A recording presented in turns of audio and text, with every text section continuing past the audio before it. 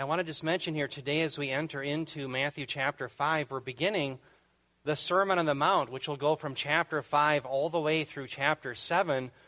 And it's here that we're going to learn how true citizens of the kingdom are called to both think and to act. Today we are going to learn from Christ's message on the Sermon on the Mount just what citizens of his kingdom are going to look like. That's what we're going to be learning here today. Now I want to begin by talking about some introductory issues regarding the interpretation of the Sermon on the Mount, which is often called the Mount of Beatitudes. And I want to look at three different interpretive issues that I think are critical for us to consider. First of all, I want to mention that the Sermon on the Mount is often called the Mount of Beatitudes. The term beatitude comes from the Latin term beatus, which means blessed. And so Jesus will say over and over, blessed are you, blessed are you. And so that's where it comes from. But originally, Matthew recorded it with the term makarios in Greek. And I want you to know that there's a debate as to how to render makarios. Some scholars today will say that it simply means to be happy. And good scholars will build off of that and qualify that. But I want you to realize that happy is not the idea. Because I want you to realize that the idea of happy has this idea, well, it's about being in a good mood. The idea that somehow you're blessed if you got up and your eggs were just right and your toast wasn't singed and the birds were chirping and the sun was out. You're in a good mood. You're happy. No, it's not about that symptom. It's about status. Being blessed is about having a status in which God's favor is upon you. And because God's favor is upon you, you are no longer objects of his wrath. And because you're no longer objects of his wrath, one day you will enjoy the glorious kingdom that he brings and the resurrection life. And therefore, you will be happy forevermore. And so what I want you to see then is blessed is about having the status of God's favor, not simply being in a good mood. Bob has often said that it's not symptomatic being blessed, it's about status. And that's exactly right. That's what we're going to learn here in the Sermon on the Mount. The second thing I want you to consider is that the descriptions in the Sermon on the Mount of righteous living are not something we can do on our own, but they are descriptions of what we will do by God's gracious power. Adam Oline, a friend of ours here at Gospel of Grace Fellowship, he said to me some months ago, he said, Eric, there's two ways of getting the Sermon on the Mount wrong. The first way is to think that somehow we as unbelievers will simply pull ourselves up by our bootstraps and do all the things that Christ commands in the Sermon on the Mount and justify ourselves before God. In fact, there are many liberal theologians and pastors in the 20th and now into the 21st century that would teach their unsuspecting and unbelieving congregations just that. Hey, they would say, take the Sermon on the Mount, start doing those things, and we'll create a utopia here and now. That is not what Jesus means as he is teaching us the Sermon on the Mount. The second way to get the Sermon on the Mount wrong is to think that we as believers don't have to do these things, as if Christ's commands are superfluous and something that we don't need to do. No, what we're going to learn is we will do these things all by God's gracious power. That's the idea that, yes, what Christ says is blessed and the things he calls us to do in attitude and action are those things which typify the believer. The third thing I want to mention is I don't want you to think that the promises Christ gives in the Sermon on the Mount are those things that we are to experience here and now. So don't think that the blessing, again, is here and now where you're going to have your best life, never to be ill, never to have any troubles. No, we're promised trials and tribulations here. And so we have to know that the promises of the Beatitudes are eschatological and belong to every believer in Christ. Now, what do I mean by eschatological? Meaning they pertain to the coming kingdom. When you and I actually experience the blessings are going to be when you and I are in the kingdom, the millennial kingdom, the 1,000-year reign of Christ, followed by the eternal states, the new heavens, the new earth, and the new Jerusalem. Now, I want to also we're going to be covering the first 10 verses today, and let me talk a little bit about these. We're going to see in the first 2 verses of Matthew 5 the setting that Jesus is going to go up on a mountain. And therefore, he is like God of the Old Testament who met the people at Sinai up on a mountain. So Jesus is God meeting the people once again on the mountain. But we're also going to come to an inclusio. And no, I did not misspell inclusion. I meant inclusio. And inclusio is a literary device where the writer will show a refrain at the beginning, at the end of the segment that he wants you to focus on. Okay, so let me show you the first segment or bracket of the inclusio. It's where Jesus says in Matthew 5:3, "Blessed are the poor in spirit, for theirs is the kingdom of heaven." Well, then the bottom part of the bracket of the inclusio is 5:10, where he says, "Blessed are those who are persecuted for righteousness' sake, for theirs is the kingdom of heaven." Does everyone see that refrain, "For theirs is the kingdom of heaven"? The other thing I want to point out is I want you to look at this verb. Notice the is. That's a present tense verb. And the whole section is bracketed by that present tense verb. And it's accentuating that that kingdom belongs to those who belong to Christ. We are possessors. We have the status of being kingdom dwellers. Well, when you get to verse 4 all the way to verse 9, in between these brackets, all the verbs are in the future tense, showing us that indeed the promises are for the future kingdom. Brothers and sisters, what we learn in this pericope is what kingdom citizens look like and how they act and how they think. Now, there's one more item. I'm sorry to go on so long in an introduction, but there's one more item I don't want you to miss about how Matthew is portraying Jesus as the faithful son Israel never was. And it culminates, I believe, here in Matthew chapter 5. Remember, I've showed you numerous comparisons and contrasts that I think Matthew intends between Israel and Jesus.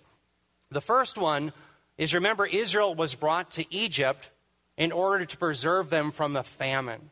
You can read about that in the latter chapters of the book of Genesis. What happens if Israel dies because of the famine that came? The messianic promises are done. That's why they were brought into Egypt. In fact, Bob DeWay was talking about that very thing in Sunday school today. Now, fast forward to the New Testament. Notice in Matthew chapter 2, Matthew portrays Jesus as going down to Egypt to be spared the wrath of Herod. Why? Because if Jesus dies at the hands of Herod, the messianic promises are over. So in both cases, the son is protected by going into Egypt. Next one. Israel had themselves a baptism. That's the exodus that they had through the Red Sea. That's how they end up leaving Egypt. What's very interesting is the Apostle Paul says in 1 Corinthians chapter 10 that their exiting through the Red Sea was a type of baptism. Well, lo and behold, in Matthew chapter 3, Matthew depicts Jesus as being baptized as well, identifying with the people of God. Now, the comparison continues. Notice after the Exodus and the baptism of Israel through the Red Sea, where did they go? They went to the wilderness. And they were in the wilderness for 40 years where they failed because of unbelief. Sure enough, in Matthew chapter 4, Jesus goes into the wilderness for 40 days. He succeeds where Israel failed in 40 years. Why? He's the faithful son. He's the faithful son that Israel never was. Now, it culminates here in chapter 5 because in the wilderness, where did Israel meet God? They went to the mountain. They went to Mount Sinai. Lo and behold, Matthew chapter 5, where does Jesus go? He goes to the mountain. And he meets the people once again. So, from this, I think we can conclude three things. Number one, Jesus is certainly being depicted by Matthew as the prophet that Moses had foretold. Moses, look on the screen, he was the mediator of the old covenant that meant God in the mountain. Jesus, the mediator of the new covenant, who is God himself at the mountain. Number two, certainly this is implied. Jesus is the faithful son. Israel was not. And number three, Jesus is God who meets his people once again on the mountain. And so that's where we pick it up here. Matthew chapter 5, verses 1 through 3. Jesus, who is God, is meeting his people once again on the mountain.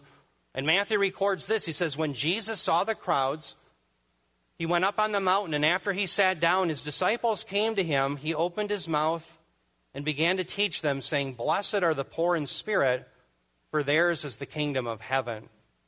Now, I want you to notice here in this first underline that Jesus went up on the mountain, and in reality, he probably went to the hills that were surrounding Galilee. But nonetheless, Matthew records it as a singular definite article and singular noun, the mountain. And Matthew is doing that deliberately to show us a connection back to God meeting the people at Mount Sinai in Exodus chapter 20. So yes, he met them up on the mountain. Now, how many in here have ever been to Israel? I know many of you have. If you've been to Israel, you know that the traditional site for the Mount of Beatitudes is on the northeast side of the Sea of Galilee. And when you're there, it's very impressive because there is a large hill or mountain. The term horos can mean either. And yes, there's a big plateau where you could have hundreds of people hear Jesus speak because the acoustics are so good. Now, whether it happened at that traditional site, it doesn't matter because there are many sites like that around Galilee. So yes, Jesus really did go up on a mountain and he spoke to the people of God. Now, I want you to notice here that the audience of Jesus Christ is not unbelievers, but rather his disciples. In fact, the term for disciples there, mathetes, that's the first usage of it by Matthew. But here, it refers to a wider group than the 12. It's a much larger group of disciples that are following Christ. And it's very important that I think we see this audience as being believers or disciples, because Jesus, in giving the Beatitudes, is not simply proclaiming to unbelievers how they can be justified before God. We have to understand that. Think of it this way. If when Jesus preaches the gospel, or the apostles preach the gospel, yes, that is about justification. But in the Beatitudes, it's more about transformation. What is it that true believers will look like? How is it that true believers will think and act? And so that's very important. This isn't about pull yourself up by your bootstraps and earn your salvation. It's about those who have already believed and how they are to act if they're to be followers of Christ. Now, I want you to notice here we're coming to the first of the 8 Beatitudes we're going to be covering this morning. And I want to mention that the first 2 Beatitudes are linked or connected to Isaiah 61. Notice the first one is in verse 3, "Blessed are the poor in spirit, for theirs is the kingdom of heaven." Now, what we have to do to understand this beatitude is we have to define who are the poor in spirit in the underline. Well, the way I would define that is the poor in spirit are not those who are poor financially, but those who are broken and contrite, who have humbled themselves before God and realize their need for a Savior, the need for atonement, and the forgiveness of sins. And so it is the opposite of those who are haughty and arrogant, thinking that they stand self-justified before God. Now turn your Bibles, if you will, to Isaiah chapter 61. Please turn your Bibles there. Isaiah 61. We're going to look at verse 1. And as you turn to Isaiah 61, verse 1, keep a little piece of paper there, something to mark it, because we'll come back to it in the very next slide as well. Now, as you're turning to Isaiah 61:1, you'll be interested to note that Isaiah 61 was a passage that Jesus applied to himself at his hometown synagogue in Luke chapter 4. That is Isaiah 61, 1 through 2. And so we know Isaiah 61, 1 through 2 is messianic. You know how we know that? Because Jesus said it is. Bob's often told us, hey, if Jesus gives you the interpretation, it's the right one. So that's what we have here. Isaiah 61, 1. Notice what it says. The Messiah, this is all about him. It says, "The Spirit of the Lord God is upon me, because the Lord has anointed me to bring good news to the poor. He has sent me to bind up the brokenhearted, to proclaim liberty to captives and freedom to prisoners." Now, some of your versions will say afflicted, but poor is a good rendering as well. And I want you to see here in this definition that synonymous with the poor in spirit are those who are brokenhearted. Those who have come to an end of themselves and realize that they need a Savior. That's what Jesus is driving at. Now, keep a little marker there in Isaiah 61, but turn ahead 5 chapters to Isaiah 66, verse 2. I'm going to show you that these Beatitudes are all rooted in the Old Testament. Isaiah 66, 2, and this passage is going to help us better understand just what poor in spirit means. Isaiah 66, verse 2. Please turn your Bibles there. Now notice here in Isaiah 66, 2, this is all about the promise of those who will inherit Christ's kingdom, the kingdom of the Messiah. Notice the Lord says, "For my hand made all these things, thus all these things came into being, declares the Lord. Now, let's stop there for just a moment. He's going to explain those who have his favor, those who will enter into the kingdom. He says, to this one I will look, to him who is humble, literally poor. The term is anavim. To poor, the contrite of spirit, and who trembles at my word. So I want you to notice that synonymous with being poor here is being contrite of spirit, those who are broken. Now, that means then being poor in spirit is independent of your financial status. And it is true, however, as I say that, oftentimes in both the Old and the New Testament, those who are poor will trust in God more readily than the wealthy because that's all they have. And this is why Jesus will say later in Matthew 19:23, oh, how hard it is for a rich man to enter the kingdom of heaven. Why? Because they have riches to trust in. But I want you to know that the root meaning is not about your financial status, but about being broken before God. You can be the poorest person on the planet, not even having 2 nickels to rub together, but you can be arrogant against God and therefore not be poor in spirit. Or you can be the wealthiest person on the planet, and you can literally burn $100 bills in your fireplace to keep yourself warm. But if you realize that you're a sinner and you need the grace of God, you're poor in spirit. It's not a financial issue. Now, why does Jesus begin with this one? Well, notice those who realize their need for a Savior, theirs is the kingdom of heaven. And again, notice accentuated is this present tense verse. Those who know that they need the Savior are those who are the possessors of the kingdom. And so beginning with this beatitude and following through all of the other ones, the point is Jesus Christ is showing what those believers of his must look like, how they must think, and how they must act. Now, as we continue on, Jesus explains how it is that those who belong to the kingdom and to him are going to suffer here and now. Notice what he says, verses 4 through 6. He says, blessed are those who mourn, for they shall be comforted. Blessed are the gentle, for they shall inherit the earth. Blessed are those who hunger and thirst for righteousness, for they shall be satisfied. And I want you to notice here in this second beatitude, in verse 4, he says, blessed are those who mourn, for they shall be comforted. I think this beatitude really shows us the absurdity of rendering blessed, rendering it happy.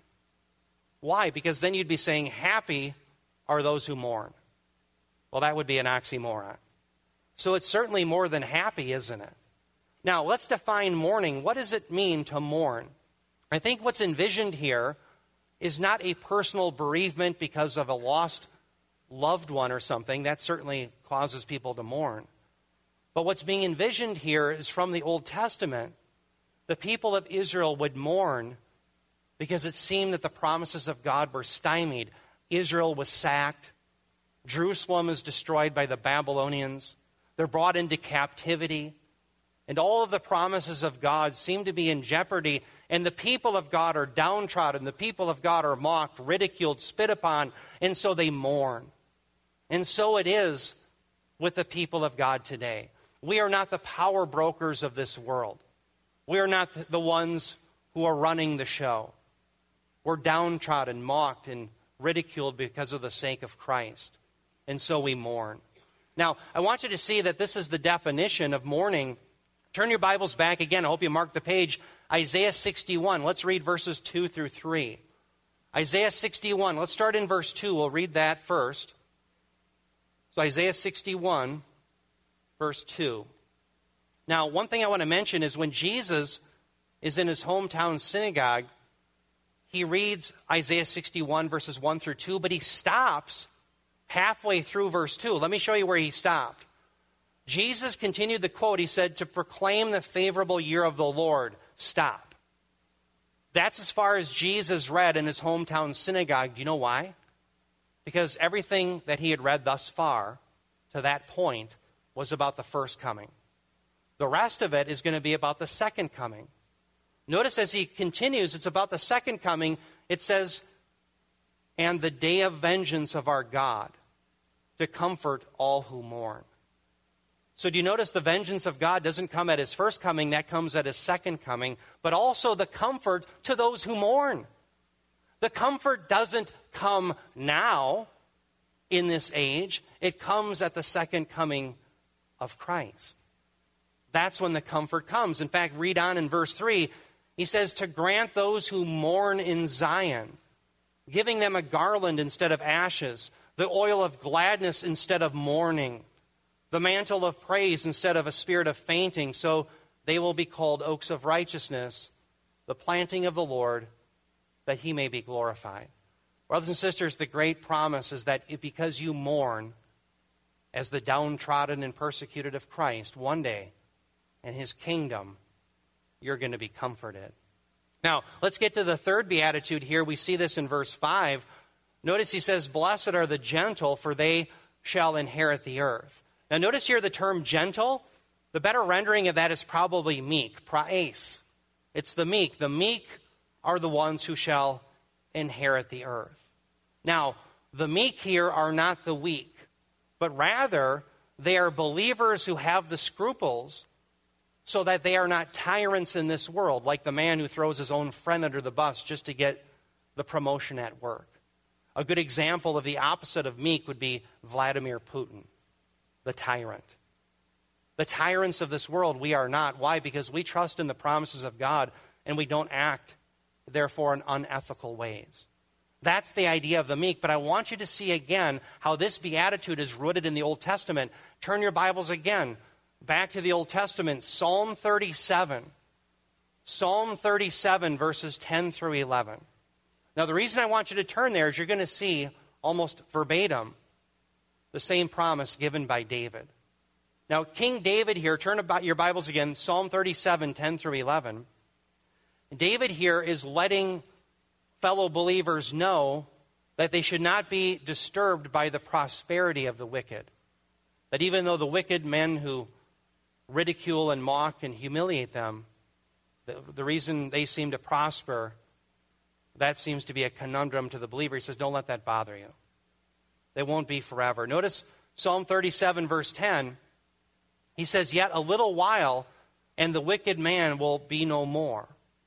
And you will look carefully for his place, and he will not be there.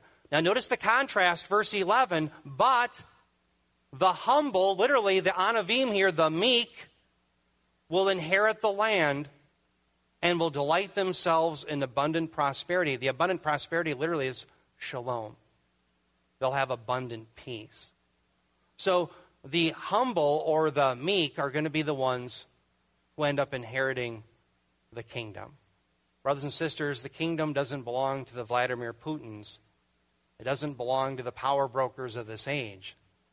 It belongs to those who trust in Jesus Christ. It doesn't seem that way now. But when Christ returns, there's going to be the great reversal. That's what we have to know. Now notice here in verse 6, we come to the fourth beatitude. He says, blessed are those who hunger and thirst for righteousness, for they shall be satisfied. What does it mean to hunger and thirst for righteousness? Well, the hunger and thirst, that's a metaphor for deeply desiring. So the idea is that the true believer is one who deeply desires the righteousness of God. Now, when we talk about righteousness, are we referring to a righteousness that comes from God? That is the righteousness of Christ that is imputed to our account the moment we believe? Or is it the righteousness in which we desire to live pleasing lives out of gratitude to Christ for what he has done? Yes, it's both, because both are connected together. The first is primary, but the second necessarily follows. And so the idea is that we are the ones as believers who hunger most deeply for this righteousness. The rest of the world has other hungers. They're hungering for the lust of the eyes, the lust of the flesh, and the boastful pride of life. They're lusting for the sinful pleasures here and now. That's where their desire is, but not for us. For us who trust and thirst for his righteousness, notice he says that we will be satisfied. Notice that term in blue, satisfied. It comes from kortazo. You're going to see that come up again. When we get to Matthew chapter 14, Matthew chapter 15, Jesus is going to feed the 5,000, then he's going to feed the 4,000 respectively. And when he feeds them, after they eat all the bread, it says that they were satisfied. Same term, kortazo. And the implication is one day in the kingdom, the Messiah, because he's the bread of life, if you come to him, you're not going to be just satisfied for a short period of time. You're going to be eternally satisfied. Do you remember the 1960s, the Rolling Stones? By the way, when I was a youthful man, I liked the Rolling Stones. If you hear Start Me Up, you'll see me do a little jig to that. Well, in the 1960s, the Rolling Stones had a song that was entitled, I Can't Get No Satisfaction. And so it is with the unbelieving world. Their satisfaction is only temporary and fleeting. Not so those who belong to Christ. Your satisfaction is going to be forever. That's what you have to know, and you have to trust that he will bring that kind of redemption about. Now, I want you to see again that this idea in this last beatitude in verse 6 that we're looking on the screen is rooted in the Old Testament again.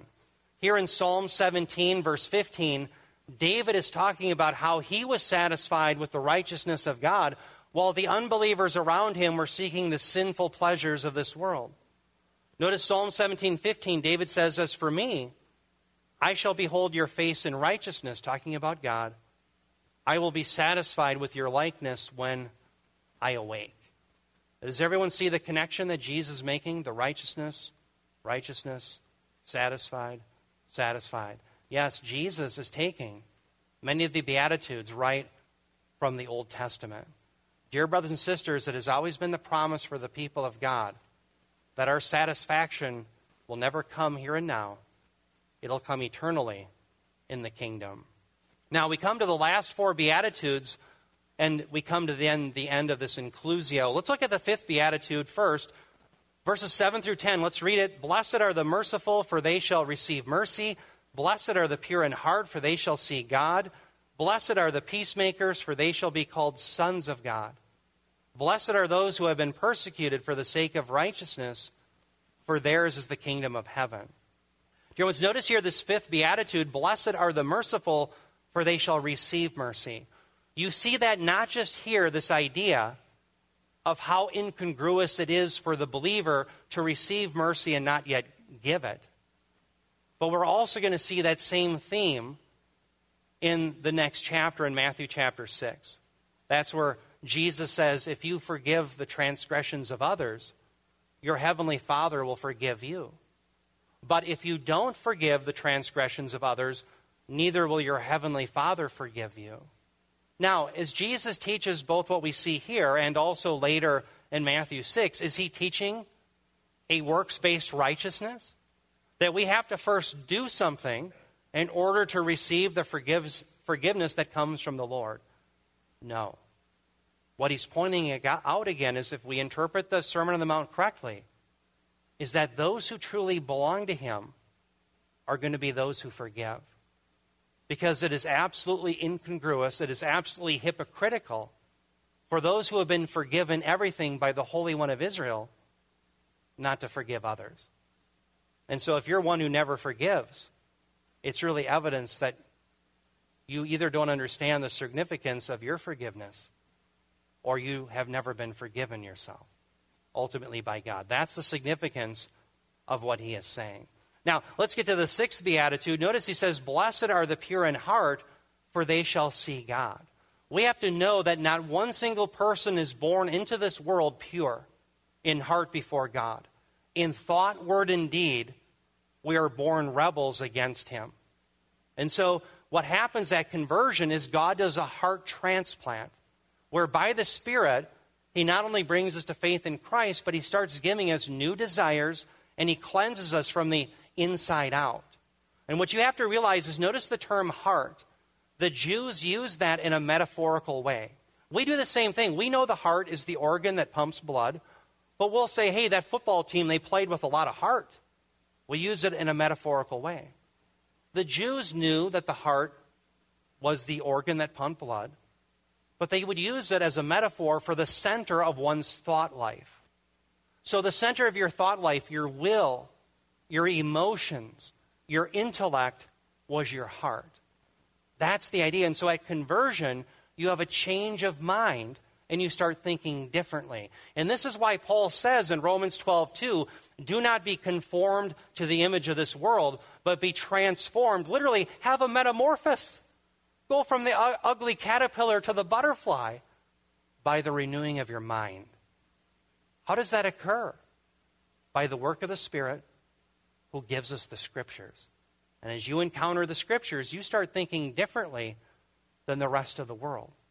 And therefore, you end up developing a pure heart that thinks about the promises rather than the fleeting pleasures of sin. And again, those who belong to Christ are characterized by that. That's who they look like and what they look like. Okay, now let's get on to the next one, the seventh beatitude. Notice he says, blessed are the peacemakers, for they shall be called sons of God. Now, I want to talk about this idea of being a son of God, but first of all, let's talk about the idea of being the peacemaker. What is a peacemaker? Well, it certainly isn't just a person who has a peaceful disposition, but later we're going to see it's a person who wants to be reconciled to God and wants to be reconciled to fellow man. Now, what's very interesting is later on in this very chapter, in Matthew chapter 5, Jesus is going to qualify that statement, an eye for an eye and a tooth for a tooth. Do you know that the Jews misunderstood that as meaning that they had to exact revenge for an offense? But God designed what's called the lex talionis, an eye for an eye and a tooth for a tooth, to limit the amount of revenge that you could take. If someone chipped your tooth, you couldn't just chop off their leg. No, it was only an eye for an eye and a tooth for a tooth. But the Jews misunderstand that. They say, well, no, it means we have to get revenge. Jesus has to change their thinking to say, no, you're going to be a peacemaker. You're going to be one who seeks to have mercy.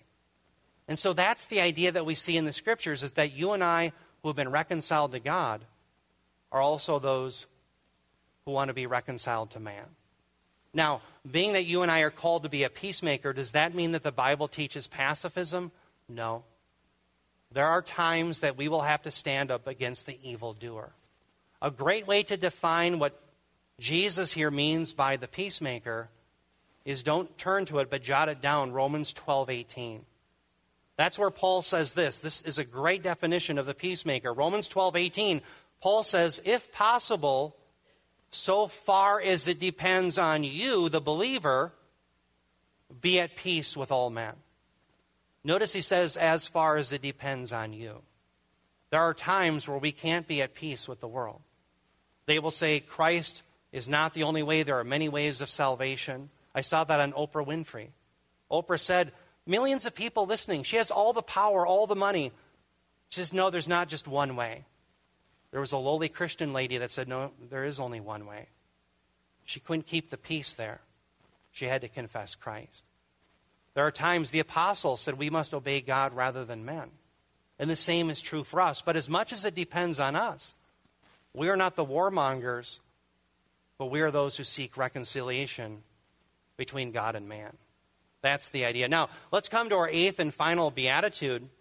Blessed are those who have been persecuted for the sake of righteousness. Here's the refrain, for theirs is the kingdom of heaven. Now, notice here, those who are blessed because they are persecuted means that you and I are not promised our best life here and now. The greatest temptation facing every believer is that you and I would fear man rather than fearing God. Why? Because you end up seeking to, I think, make happy and to serve the one that you ultimately fear. If you fear man, you'll serve man. But if you fear God, you'll serve God. And that's why the very beginning of wisdom, according to Solomon, Proverbs 1:7, is the fear of the Lord. That's why later in Matthew 10:28, Jesus will say, do not fear man who can destroy the body, but fear God who can destroy both body and soul in hell. If you and I start fearing man, what they think, what they can do, we'll serve them, and we'll live for them in the fleeting pleasures of this world. But if we fear God, we're concerned about His judgment, His assessment, and want His kingdom, we'll live for Him. And so Jesus, again, is saying, notice the present tense verb, that those who have such an attitude, theirs is currently the kingdom of heaven. Dear ones, the followers of Jesus Christ are willing to be humiliated and shamed here and now for the sake of the glorious kingdom. So glorious is the coming promised kingdom that no price paid here is too much. No amount of humiliation, mocking, or ridicule is too much for the sake of the kingdom. And so, brothers and sisters, as we look at these words here in the Mount of Beatitudes, Jesus is reminding all of us what true kingdom citizens that belong to Him really look like. It's not earn your salvation by doing these things, but rather those who have been saved will look like this. Now, let me come to 3 points of application with you this morning. The first is that we must know that no unbeliever can please God through their good works. What I want to do is dispel the notion that somehow the Sermon on the Mount is simply pull yourself up by your bootstraps, start doing those things, and you'll create a utopia here, and you'll be right with God. No, that's a misreading of the Sermon on the Mount. That is not what it's saying. So number 2 goes with that. We should know that all believers are saved by faith unto good works, which must surely follow. Yes, we are saved unto good works, not by them. So the Sermon on the Mount is not do this in order to be saved, but rather those who are saved will do this. That's the idea. And if we don't see that, we're not going to ever interpret the Sermon on the Mount correctly. Now, number 3, we must trust that God will vindicate us in the future kingdom. If we don't believe that, we will live for all we can and get here and now in this world rather than in the kingdom. Okay, so let's begin with number 1. One thing that I think we must avoid in reading the Sermon on the Mount is that we can simply do these things and work harder, and therefore we will enter the kingdom by our works. It goes like this. There's always going to be some liberal theologian, some liberal pastor in the 20th to 21st century who will put the Sermon on the Mount up to his congregation, and he will beat them over the head with it day after day. And the idea is if they would just do those things, they're going to create a world that's worth living in. That's the message in a lot of liberal congregations. That is not what Jesus is teaching. No, we have to know that human beings born in this world, sinners, born in Adam, can do nothing pleasing to God. And if we don't know that, we're going to be on the wrong foot, and we'll start approaching salvation by works. One of the passages that very succinctly tells us that no human being can do good works left to their own devices is found in Isaiah 64:6. Here's what Isaiah said. He said, "For all of us have become like one who is unclean, and all our righteous deeds are like a filthy garment, and all of us wither like a leaf, and our iniquities like the wind take us away." I want you to see here in red where it says all our righteous deeds are like a filthy garment. Literally, it's a menstrual rag. That's what it is. And I want you to think about what Isaiah is saying. Even the greatest deed that we have done in our unregenerate state that we would boast in, saying, "God, surely you must accept this," is giving him this soiled garment.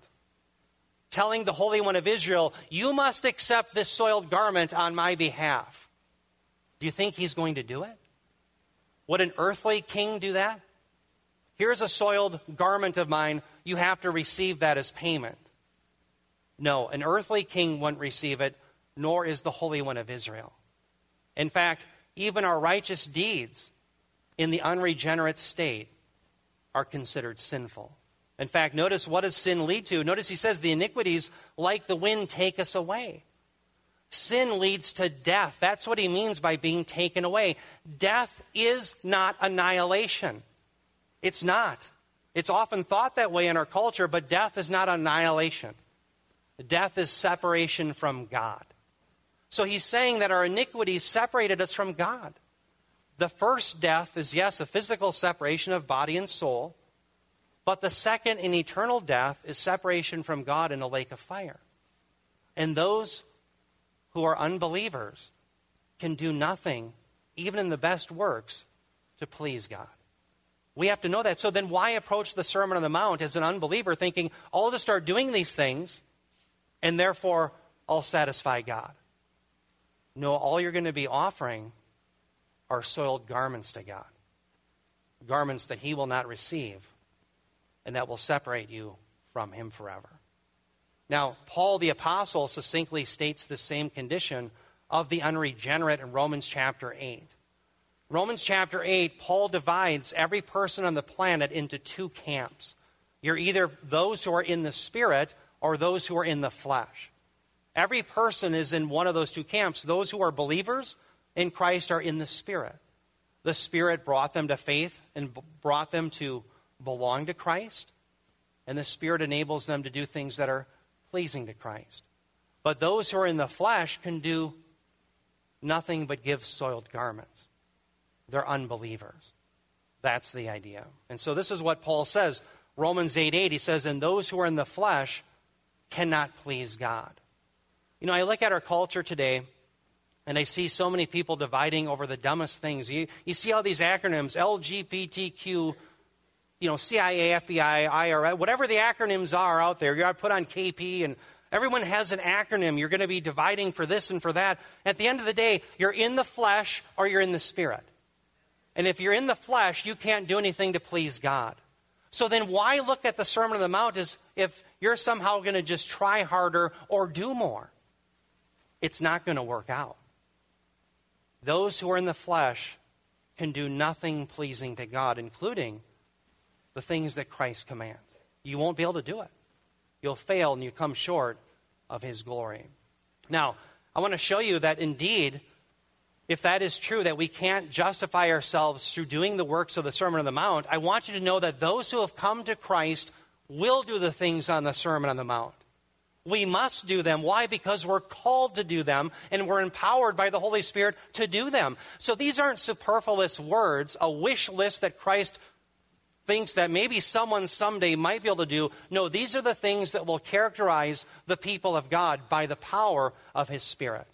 But we have to see the relationship between faith and works. If we don't get the faith first, the works will never follow. And a passage that succinctly shows us this is Ephesians 2:8 through 10. By the way, it's a great passage that Bob taught some years ago to us, just about 2 years ago, as he was leading us through Ephesians. Let's read it here together. Ephesians 2:8 through 10. Paul said, "For by grace you have been saved through faith, and that not of yourselves. It is a gift of God, not as a result of works, so that no one may boast. For we are his workmanship, created in Christ Jesus for good works, which God prepared beforehand so that we would walk in them." Now, I want to begin with just verses 8 through 9. Let's define these first. Notice, how are we saved? Let's point to that. Being saved means justified before God. Well, it's by grace through faith. Does everyone see that? That's how we're justified. Now, I want you to notice this demonstrative pronoun. Notice the that. What is the that referring back to? Well, that refers back to the salvation by grace through faith. The implication is that even that faith is not from ourselves. It is a gift of God.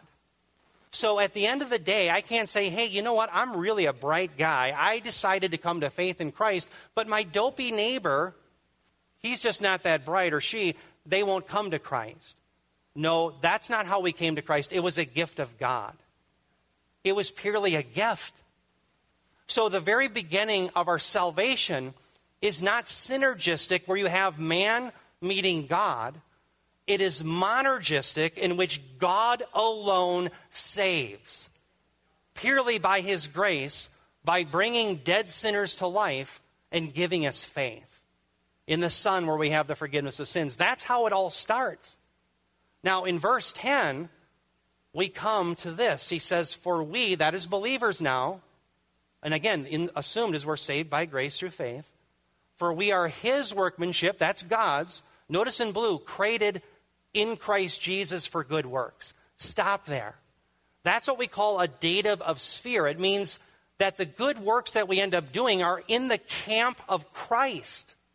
If you're in his camp, You'll end up doing good works. That's the point of the Sermon on the Mount. Jesus is saying, hey, if you're in my camp, you're going to start doing these things. If you're in my camp, you're going to have this attitude. If you're in my camp, you're going to look like this. It's Ephesians 2:10 Sermon on the Mount. It's not Ephesians 2:8 through 9.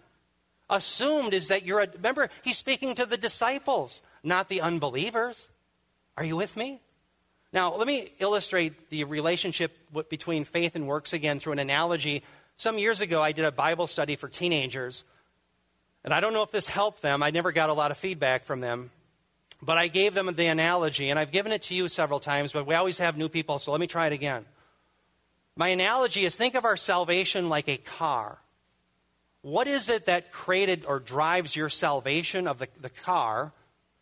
It's the engine, which is your faith. It's the engine of your salvation, saving faith. But if your engine is on, your saving faith, it must necessarily produce exhaust. The exhaust are works.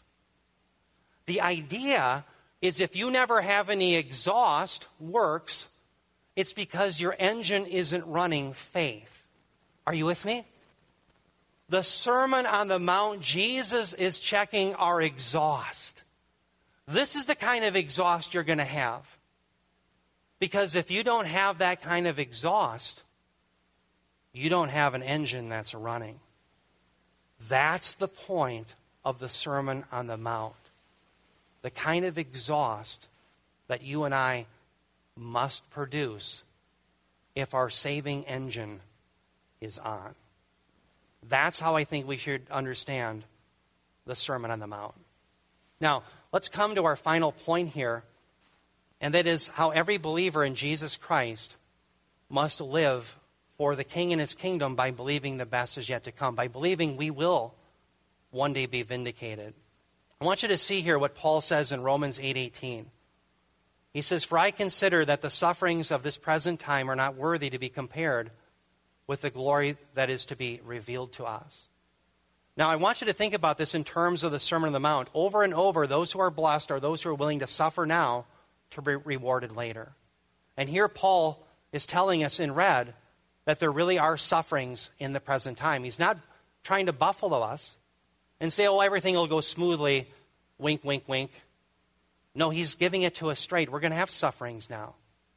The idea is, though, that they're not to be compared to the glory that will be revealed to us. Brothers and sisters, the glory that we're heading for in the resurrection, in the kingdom of Christ, is so stupendous, it's worth suffering now. It's worth being mocked now. It's worth being ridiculed now, because the kingdom is so spectacular. In fact, later in the book of Matthew, we're going to be coming to this. This is the end part of the Olivet Discourse. Jesus here is talking about, remember the parable of the talents? By the way, the talent is a large sum of money. It's not just, hey, I was given the gift of being able to throw a baseball well. And it's not that kind of talent. The talent was more than likely silver rather than gold, I think. So in this particular man's case, Jesus is talking about a man who had 5 talents. He was given a lot. And then the Lord was tarrying, he was away. And the idea is that this man did the things that he was to do because he really belonged to the Lord. And therefore, he is going to be rewarded. Notice it says, his master said to him, well done, good and faithful slave. Now, stop there. Why is he faithful? Is it because he pulled himself up by his bootstraps and did everything that Jesus commanded? No, it's because he believed, and by the power of the Spirit in his life, he did the things that Christ commanded. And therefore, what's the result? He says, you are faithful with a few things. I will put you in charge of many things. Enter into the joy of your master. The greatest thing that we will ever hear in the history of the planet is, well done, good and faithful servant. Enter into the joy of your master. And then all of the ridicule, all of the mocking, all of the mourning, and all of the hurt, it'll be all worthwhile. Because the kingdom is forever. Brothers and sisters, as we looked at the Sermon on the Mount today, you and I were not told how we are to be justified with God. What we were given was a blueprint of what the justified look like. What those who are in Christ's kingdom look like and how we are called to think and act. And by God's grace, let us be those who do these things. Let's pray. Heavenly Father, Lord, we do thank you for your word, that you give us the ways that you've called us to live.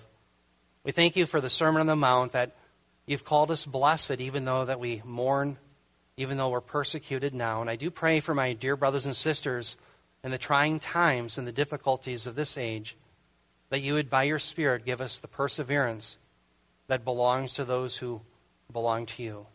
Heavenly Father, I do pray that in the weeks and months ahead, you would give us ample opportunity and boldness to share your gospel with those who are lost, whether they be our relatives or friends or co-workers. We pray, Heavenly Father, you'd prepare hearts before us so that others may know you by faith and enter into the good works that you prepared beforehand, that we should walk in them. We pray this in Jesus' name. Amen.